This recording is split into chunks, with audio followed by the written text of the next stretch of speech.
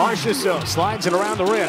He's got Eichel, top of the left circle, closing in. He shoots, he scores! Jack Eichel, power play goal! Because 1 hour isn't enough. We welcome you back for hour number 2 of the Vegas Golden Knights Insider Show. Waugh looks up, taps it back to Dadonov in the middle. He shoots, he scores! Jubilation! Vegas in overtime! Waugh sets up Dadonov!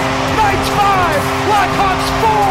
From the Findlay Chevrolet Fox Sports Las Vegas studios and live at lvsportsnetwork.com with your hosts Darren Millard and Ryan Wallace. There's going to be a lot of talk around the Stanley Cup Final about the different matchups and comparisons between the two teams, the Colorado Avalanche and the Tampa Bay Lightning. But one of the more intriguing conversations revolves around the head coaches, two guys that won't even score a goal in this series. But the way that they've come to be in a Stanley Cup Final has been a long journey for both guys, an unexpected, non-traditional journey for both Jon Cooper and Jared Bednar. Welcome into the VGK Insider Show. Darren Millard, Ryan Wallace, and Chris Chapman. We also want to tell you about the starting goaltender for the Colorado Avalanche. They haven't played when they suit up on Wednesday night for 8 days.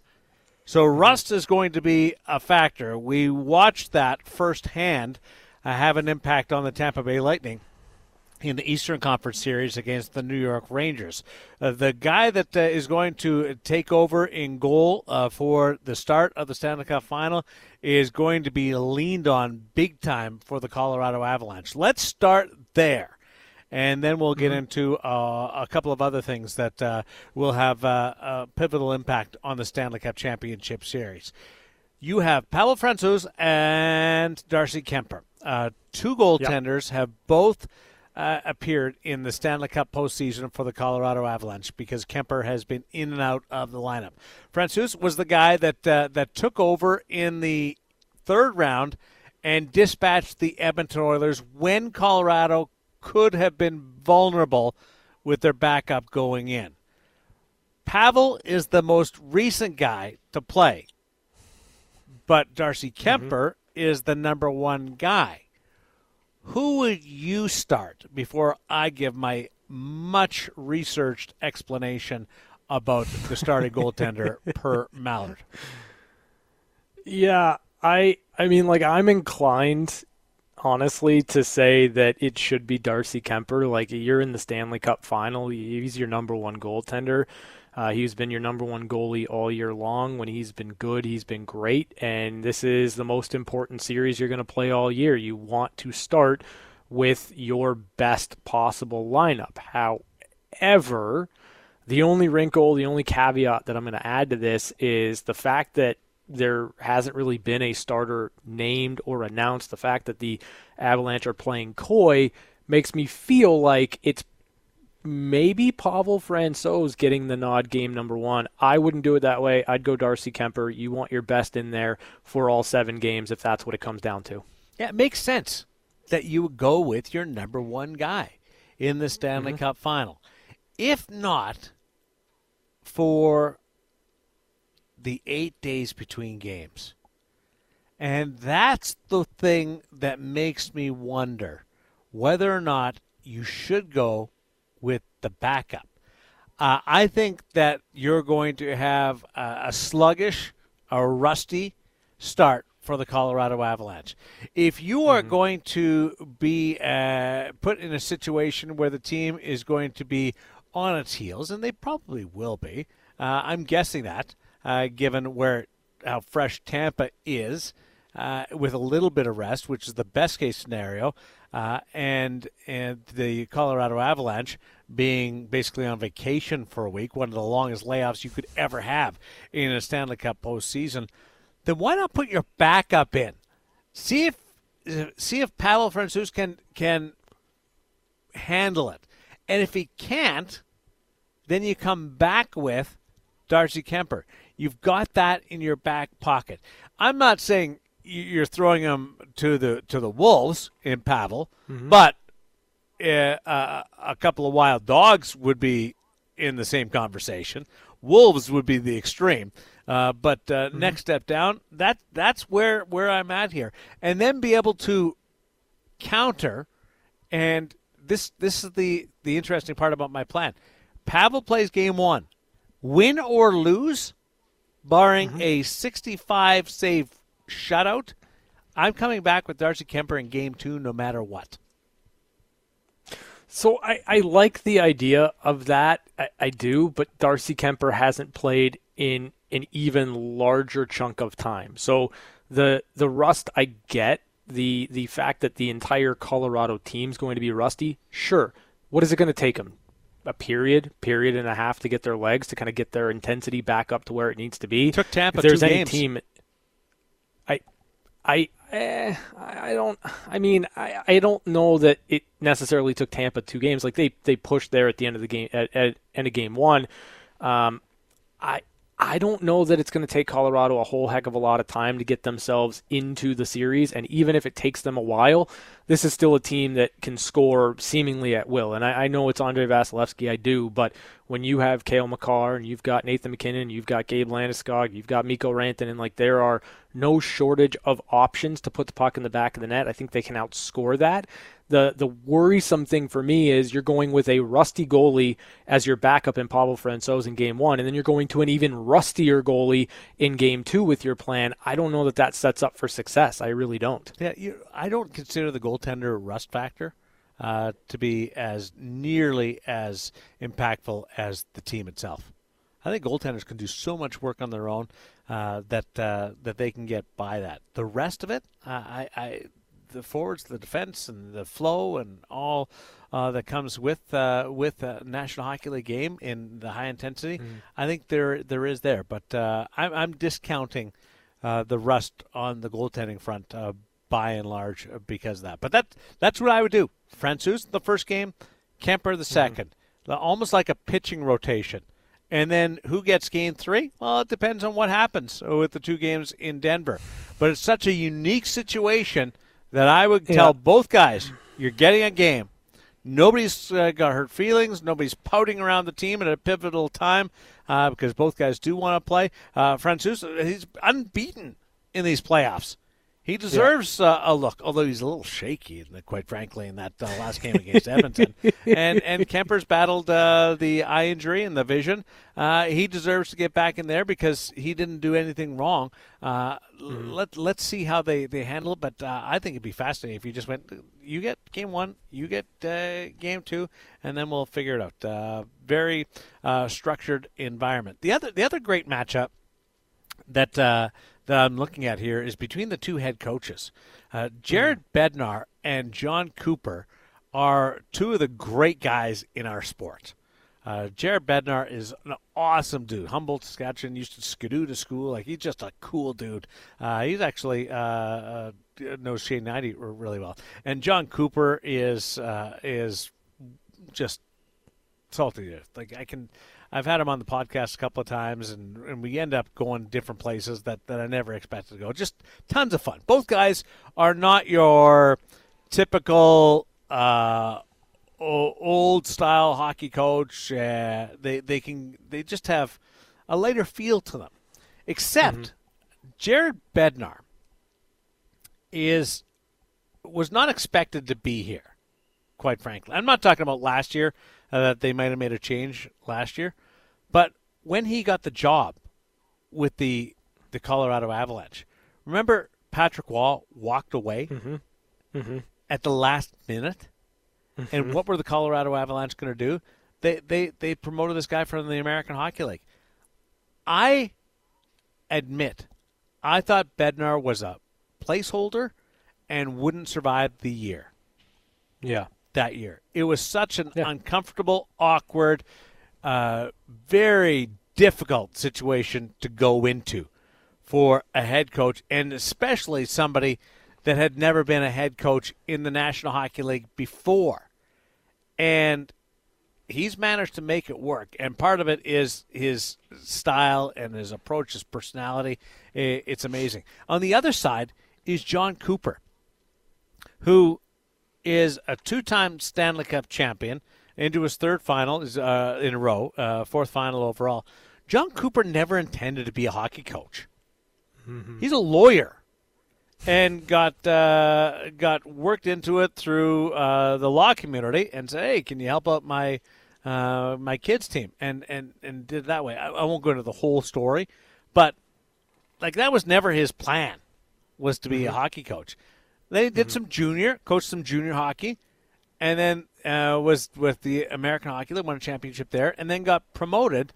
And a surprise promotion. Nobody knew who John Cooper was. And he's now looking for his third straight championship. These are very different routes to meet up against each other in a Stanley Cup final. It's absolutely fascinating to me that Jared Bednar and John Cooper are opposing each other in this championship series. Yeah, it's funny because it's, the old adage that we use a lot with John Cooper and the Tampa Bay Lightning is that, patience, right? Like there were ups, there were downs, and it could have been it would have been real easy, right? After Tampa Bay missed the playoffs, it would have been real easy to make a change and move on from John Cooper, but the Tampa Bay Lightning did not do that, and they are rewarded now with 3 straight Stanley Cup final appearances. And I think that, your point about Colorado in 16-17, just using Jared Bednar as a placeholder, and the simple thing in that moment, or the most obvious thing in that moment, would have been, let's just go out and find another coach. But the virtue of, well, we're not all that close yet. We still have a young team. We still have a team that's progressing. We still have a team that can get better. Maybe it just doesn't make any sense to go out and get the guy behind the bench that's going to be able to take this team in the direction they need to when they're ready. And I think what you're seeing with Colorado is being patient, allowing Jared Bednar to grow up with a young team has worked out in their favor, because not only did the players grow with Jared Bednar, but Jared Bednar's grown with the players as well. Bednar won a hockey championship in the ECHL. He won a championship in the AHL, and now he's in the Stanley Cup final. And you compare that to John Cooper, who won the title in the North American Hockey League Junior, then in the United States Hockey League Junior, a little bit higher, in the AHL, and now the NHL. Like these guys have won growing up, coming up through the ranks.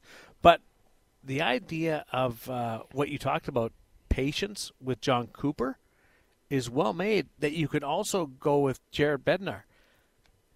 I put the odds at better than 50-50 that he would have been on the outside looking in after last year's series against Vegas. Yeah. The way that team went out, I thought Joe Sakic was going to make a change. This is all coming off like I'm not a Bednar fan, and I am. I think he's great, but I did think he was a placeholder when he first came up. And I thought they were the comments from the players last year were so striking. Mm-hmm. And had so much passion to them and so much emotion involved after that series defeat against Vegas that I thought they were going to switch things up. They didn't. And both teams are now in a championship series. I think there's certainly times when you have to make changes. Sure. And that's I don't think this is the way to go for every team. But I think it's really interesting that both clubs come together in a series where there was real speculation as to whether both coaches would have been let go before they ever got to the stage. Yeah, and I think that, you can kind of also see the parallels in that, you have a coach growing with a team, a coach that kind of understands maybe the core players, maybe what needs to happen, what you have to do to kind of pull the best out of certain players. When you have that longevity, I think it becomes it's equal parts hard and easy to kind of pull those things out, because it's hard because maybe the message is stale at times. Maybe you're just tired of hearing the same voice, but there are buttons that need to be pressed. And when you've been around a team for 5-6 years and you've been there for all the highs and the lows, I think that when you pull that last string or that final chord to get the most out of a player, it seems to resonate maybe a little bit more than somebody that's in their first or second year with a core that's been through some ups and downs. Now, they both have grown into incredible rosters, too. The general managers have done great work. And they also arrive here, and it's the first time I remember this happening, where a Stanley Cup final will start where both teams are riding 4-game win streaks. Tampa won the final 4 games against the New York Rangers after falling behind 2-0. And the Colorado Avalanche blitzed the Edmonton Oilers in a series sweep. You've got two teams at the height of their performance. Not one team limping in, just getting by another club, but they're both feeling as confident as they possibly can going into the series start on Wednesday. Oh yeah, I mean you've got I know that the Tampa Bay Lightning did not finish first in their division, but it was always going to go through Tampa Bay. I think we all can understand that even if they don't have the best record statistically in the regular season, they are still the team to beat come playoff time. And then you have Colorado, who put in another phenomenal regular season, finally get over the hump in the second round. And now you've got, I would argue, the two best teams in the league this year, hands down, meeting in the Stanley Cup final. Like, this is the dream matchup for the National Hockey League. You've got great individual skill. You've got great teams. You've got storylines all over the place. You've got history in the making for Tampa. This is a great series, or at least it's shaping up to be so, and one that I think is really marketable for the NHL. Which roster do you think is more highly thought of if you take the championships away?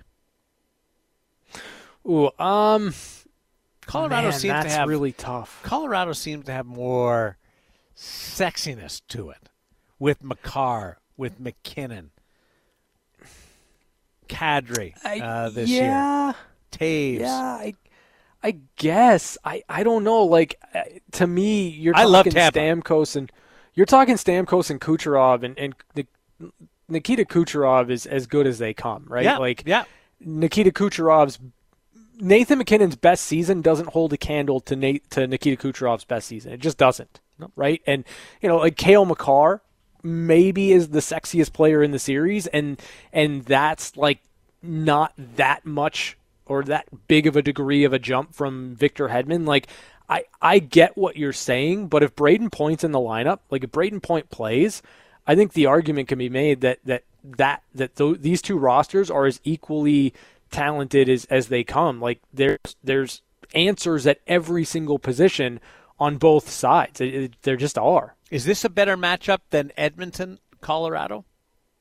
I guess, the first 4 games of the series will tell us that. I sure hope so. Because we thought that was going to go deep.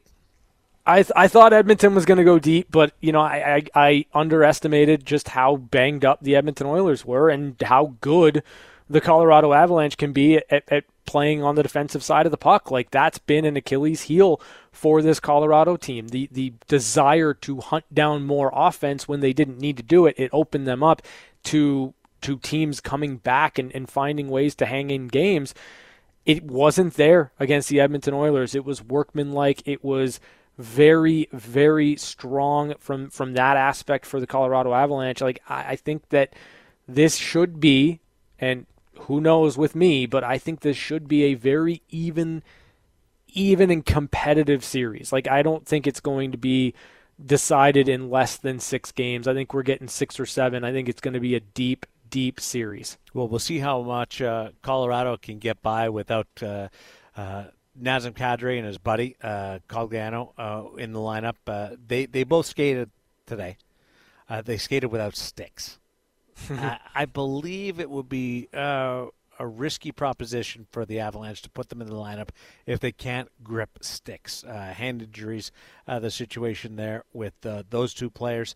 We know that the Tampa Bay Lightning can withstand losses to their lineup. Braden Point is the latest to be out, but I think that he's going to be able to get in. If not game number one, then it's certainly at some point early on in the series. But here's the thing with Tampa. They won without Stamkos 2 years ago. Mm-hmm. They got in without Kucherov then they during the regular season. And this year with Braden Point being out, their record is 8-2 without Braden Point.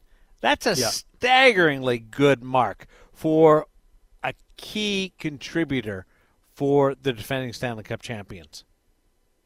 Is this Tampa team the best team that they've had over these 3 years? I don't know. I won't say it's the most talented team, but right. I can tell you it's winning in a way that I didn't think was possible for this group. Right. And that is to be able to grind it out every shift and just take advantage when they get something. They don't need to win 6-4. They don't need to win 4-1. They're really happy to win 2-1, and it's not the most talented, but it might be the most impressive from a hockey perspective. I think that they are the most intuitive Tampa Bay team that we've seen. It is a team that recognizes early on what's needed, what's necessary, how they have to go about their business, and then they just go about their business. They find the holes in the game of the opponent that they can exploit, and then they go about exploiting them. They are, to me, one of those teams that you might get the upper hand early on, right? It might take them a game or two to kind of get their feet wet, to get themselves going. But once they feel like they've figured out an opponent, it's almost like good night. Good night. You saw it against the New York Rangers. It wasn't necessarily the case against Florida because Florida was bad. But you saw it against Toronto, right? Like there were key moments in Game 6 and 7 where the Toronto Maple Leafs just had to make a couple of plays, and they were unable to do so because of Tampa Bay's ability to prevent it from happening. And you knew just a matter of time before Tampa would make the plays. They are a team that is not afraid to make a mistake. And this time of year, when you can play unafraid like that, it's a step up over your competition. Boy, the patience is so impressive. We're going to take a break, but before we do so, we've got something to give away. Thanks to our friends over at 3 Ice. They've got the big tournament coming up this weekend over at the Orleans Center. It's 3-on-3 hockey. There's 6 teams with 6 skaters and a goaltender, and they're going to play a tournament right on down to crowning a weekend winner, and then they take it all around North America and they bring it back into Vegas for the championship this weekend. So we've got some giveaways to hand out. Awesome. Yeah, we will go ahead and do that right now. Caller number 7, 702-876-1340. Caller number 7, you will win a pair of tickets to 3 Ice. 3 Ice, where it's 3-on-3 hockey, just like in overtime, but there's a couple of other funky rules that they put in place to make it even more energetic and more fascinating to watch. Tough to keep up, but it's going to be just nonstop action with all these teams going through. So caller number 7, which represents the number of players on each team, 6 skaters, 1 goaltender, 3-on-3 style, and making it happen this weekend with 3 Ice over at the Orleans Arena. Looking forward to that. And coming up next, it's One-Timers, news and notes from around the National Hockey League, bring you up to date with what's happened over the last couple of days on Fox Sports Las Vegas. Maybe a 2-on-1. Pietrangelo gets it. He shoots. He scores. It's time for One-Timers. One-Timers. Short-handed goal. Alex Pietrangelo. Quick looks at some of the biggest stories of the day on the VGK Insiders Show. All right, the Edmonton Oilers made it to the 3rd round for the first time in the Connor McDavid era. and they're going to make some changes to try and make sure that they can get over that most recent hump and get to the Stanley Cup final. And that change comes in goal. I don't think this is a big surprise. Not talking about Mike Smith here, but Mikko Koskinen has bolted the National Hockey League. Second time that he's actually left. He has signed on with HC Frölunda, and he is gone overseas for a couple of years. Yeah. Surprised? No, but this does force the hand of Ken Holland to actually go out and find a goalie. There is a lot of people that expect, and are on record as expecting, that Mike Smith and Stuart Skinner will be the goaltending tandem for the Edmonton Oilers next year. Except Mike Smith has not decided whether he's going to play. There's a way of thinking that Mike Smith will retire and hang them up. Now that will be putting Edmonton into a bit of a pickle, that their only goaltender would be Stuart Skinner, who has only played a handful of games. So if it's Stuart Skinner and somebody else, is that a better situation than Mike Smith and Stuart Skinner? And then I'll throw in Mike Smith and Mikko Koskinen at the start of this year. Well, rank those three predicaments. Who's like, it depends on who the someone else is. But right? there's not not a lot out there. Let's just put it that way. Okay, I would make the argument that Marc-Andre Fleury and Stuart Skinner is better than any combination that includes Mike Smith and Mikko Koskinen. Period. Okay. Like, just it is what it is. I don't know if like John Gibson was available and on the market. Like I would take John Gibson and Stuart Skinner over literally any combination of Mike Smith, Stuart Skinner, and Mikko Koskinen. I don't understand how the Edmonton Oilers can look at what happened this year, look at what happened with Mike Smith in the last series where he was not particularly good, think that he's going to be even better next year when it's just not going to happen, and say to yourself, that's good enough.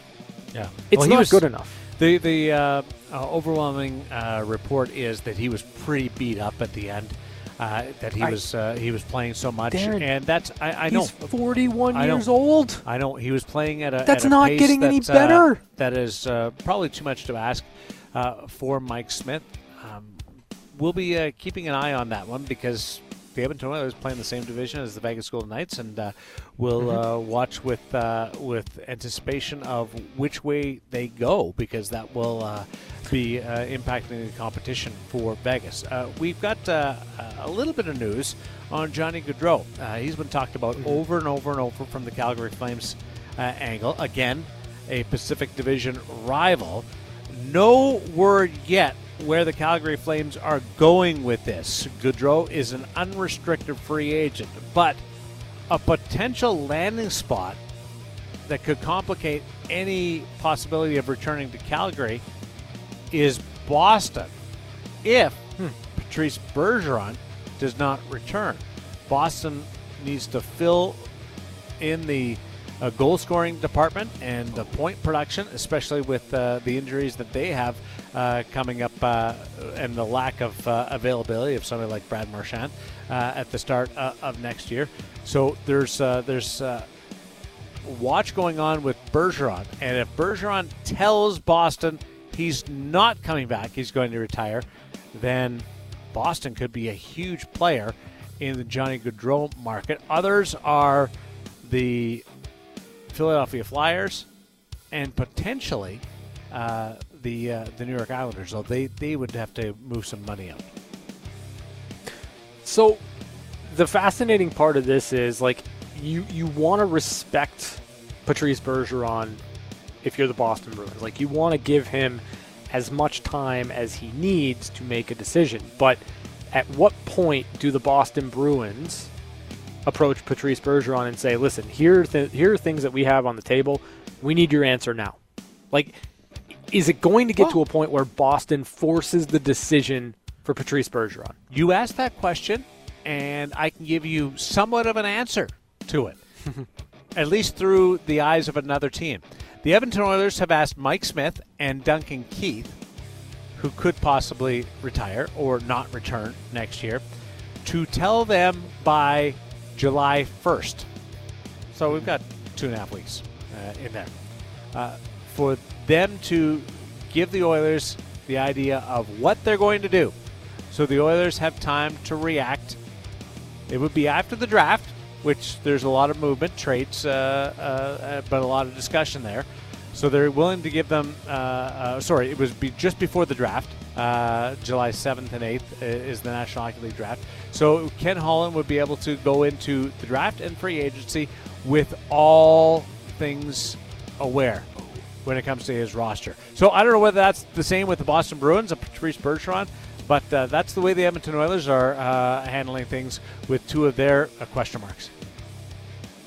Yeah, I wonder if Patrice Bergeron gets more leeway here. Like, it's a massive decision, right? Especially for a player that isn't falling off. You know what I mean? Like, you're talking about a guy that won his 5th Selke for his campaign last season. Like, you want to give him as much time as possible, but if you're also weighing the option or looking to try to bring in, say, a Johnny Gaudreau, you need to have at least a decent amount of time to plan for all of those things. So I don't know that if you're the Boston Bruins, you put any pressure on Patrice Bergeron because he's earned the right to make the decision on his own time, but you're kind of hamstrung until you know what he's going to do. How about somebody taking a run at him if he gets to free agency? Bergeron? There's been this feeling and a lot of narrative from inside the Bergeron camp and the Boston Bruins that he'll only ever play for Boston. But I wouldn't be shocked if somebody threw some term at him, trying to go down the stretch. I mean, if Patrice Bergeron hasn't retired from the NHL and it's free agency, I'm making a call and I'm putting my best offer forward. Even if he says, I'm not going back to Boston, I'm done, I need to rest, he gets to free agency, I'm making that call to see if I can entice him. Yeah, oh, for sure. From the other end, there's a top 10 list online of buyout candidates. Okay. On this list, Matt Murray of the Ottawa Senators, goaltender. What a wild, crazy ride he's been on. Now, he's 2 more seasons, $6.25 million AAV. Oh. You spread that out over 4 years. Honestly, where Ottawa is right now, I wouldn't do it. I'd at least play for 1 more year because you're not in a situation where you're challenging for anything other than hopeful to get into a playoff spot. I would let that go. Marc-Edouard Vlasic has 4 more seasons at $7 million. That is definitely a buyout candidate, but they don't have a general manager right now. And now the talk is from my buddy Elliot Friedman that they're down to a very small list of candidates for that general manager's job. But how about you get hired, and then one of the first things you have to look at is, am I going to buy out Marc-Edouard Vlasic? It's just a terrible contract hanging around that team right now. The buyout, the cap charges would be spread out over 8 years. 8 years. You can't make that decision until you know what's going to happen with Evander Kane's grievance. No.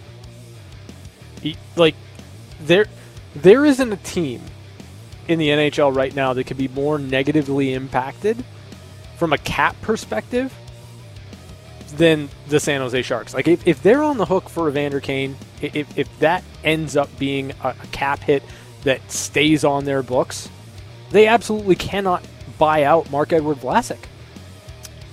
You're right. And they just have all these other contracts going on as well. Well, you got to get in touch with somebody that's trying to get to the floor, like we talked about the other day. Jason Zucker is also on this list. One more season at 5.5 with the Pittsburgh Penguins. His buyout charge would be for 2 years at $2 million and 1.7. And another player is Nick Foligno, who's got the back. Now, I mentioned some of these guys. Marco Scandella, Zach Kassian. So, not that they're necessarily the same, but Tyler Johnson's in this group. Philip Myers, a defenseman with the Nashville Predators. Where this becomes interesting is players who are bought out instantly become great candidates to sign for bottom barrel prices somewhere else. Yeah. So it's not that Jason Zucker is like we're tracking the Pittsburgh Penguins. We know Zucker because he's from here. But where could he end up? And how does that shift the balance of power inside your division or head-to-head against you? That's the more interesting thing about the buyout window and why we should all pay attention to the first buyout window and those candidates. Yeah, I mean, it more often than not, you'll see a buyout and there'll be a relatively cost-effective contract on the back end of that if the player's still a serviceable player. You bring up Jason Zucker, you bring up Tyler Johnson. Like, I would not be shocked or surprised if those players are bought out to see them land with a team that's on the cusp of contending. Like, you know that there are going to be some holes to fill on some teams that are looking to be Stanley Cup contenders. Like, you look at Colorado. Like, are they going to have the money to re-sign Nazem Kadri? Probably not. Or is Kadri going to look to cash in on this season? Yeah, probably. Are there players that you can kind of get to fill that proxy a bit? Sure. And likely going to be a lot cheaper too. So, and the fact of the matter is, like, Tampa Bay will probably scoop up 2 or 3 of them and find themselves back in the Stanley Cup final next year. So Tyler Johnson ends up back there. All right. Wouldn't be surprised. Completes the circle. Like, Ryan Suter got a multi-year deal after being bought out by the Minnesota Wild. He was kind of the exception to what you'd expect, though, but on Corey a buyout, Perry, right? like those type of players that signed for bottom barrel prices. It's got the possibility, and everybody seems to be fascinated about the buyout window because teams and the spreading it out and how it affects teams going forward. Like the Wild are hamstrung because of those buyouts, but the opportunity for other teams, they are watching that buyout window like crazy, very intently, to see who they can recruit for under market value. I just want to tell you, James Van Riemsdyk scored a ton of goals last year, 24, and he had a great second half of the season. He is also speculated that he won't make it through the last year of his contract with Philadelphia, but he makes $7 million. I'm not sure who can hang on to that, but that's a situation where could you get JVR with Philadelphia holding on to some of that cash for one more year? Keep an eye on James Van Riemsdyk. Listen, to me, JVR lives in front of the net. And for the Golden Knights, that would be a super attractive option because you have your net front on the power play, and you know that he can put the puck in the back of the net in and around the goal. So that would be an attractive player from the Golden Knights' perspective.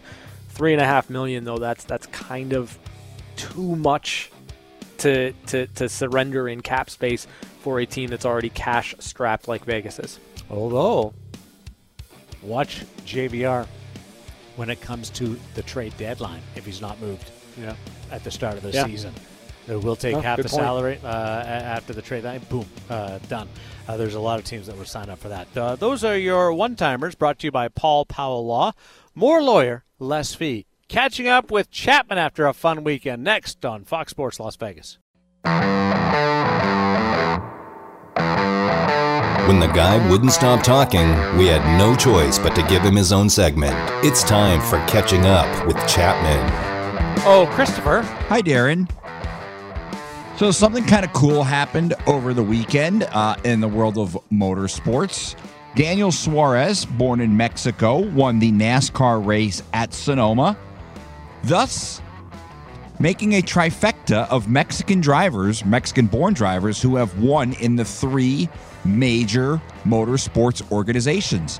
Daniel Suarez winning in NASCAR, Pato O'Ward winning in the IndyCar Series in Birmingham, Alabama earlier in the year, and just 2 weeks ago, Checo Perez won the Formula One race in Monaco. It's the first time that I can find that has happened where 3 drivers have won races that were foreign-born, so not American, in the 3 major sporting or motor racing series, which is kind of cool. And it's kind of interesting that it would be our neighbors to the south that would do that. With all the history in motorsports, Mario Andretti and just a long history in Formula One, that it's the first time that, like I said, I can find that it's happened. There's only been 5 foreign-born drivers in NASCAR who've ever won a race. Suarez, Earl Ross, Canadian. He did his in 1974. Juan Pablo Montoya, Marcus Ambrose, and the aforementioned Mario Andretti. So if you're a motorsports fan, history made over the weekend. Can we start this segment over? Why? Hey, Christopher. Hi, Darren. That drives Ryan bonkers. I think he just tunes it out. It's super awkward. Like, strange. It's the best. People love it. It's more on Chapman. Like, it's your segment. Just take control. You don't need Darren to set it up for you. Well, Christopher, just go. I mean, he is he's the host of the show. So I like when he introduces me. I think it's kind of cool. Why do you like that, Ryan? Why do you have to be so hard on the guy? I don't think he's being hard on me. I'm not being hard on him. When you're not on the show, Darren, and it's time for Catching Up with Chapman, I tell Chapman very specifically. No, he does not. No, I absolutely don't. Like, it's your segment. Yeah, it's your segment. He's not a fan of the introductions. Let me put it in terms you'd understand, Darren. If I were setting up one-timers brought to you by Paul Powell, yeah, it would be like me saying it's one-timers. Darren, that's your segment. It'd be like, hey, everybody, it's time for one-timers brought to you by Paul Powell. Here's Darren Millard with his one-timers. I wouldn't mind an introduction. I would love an introduction. No, that's awkward. You know what? Take control of your own segments. Tomorrow we're going to have an introduction. Oh, I'm not doing that. I'm not doing that. No, you've piqued my interest. I never noticed all these years. I didn't get an introduction. This is why I don't talk during Catching Up with Chapman. Wow. Hey, Christopher. Yep. Hi, Darren. Super ridiculous. Oh, we'll be back with you tomorrow to further tee up Game 1 of the Stanley Cup Final and bring you any potential coaching announcements at Fox Sports Las Vegas.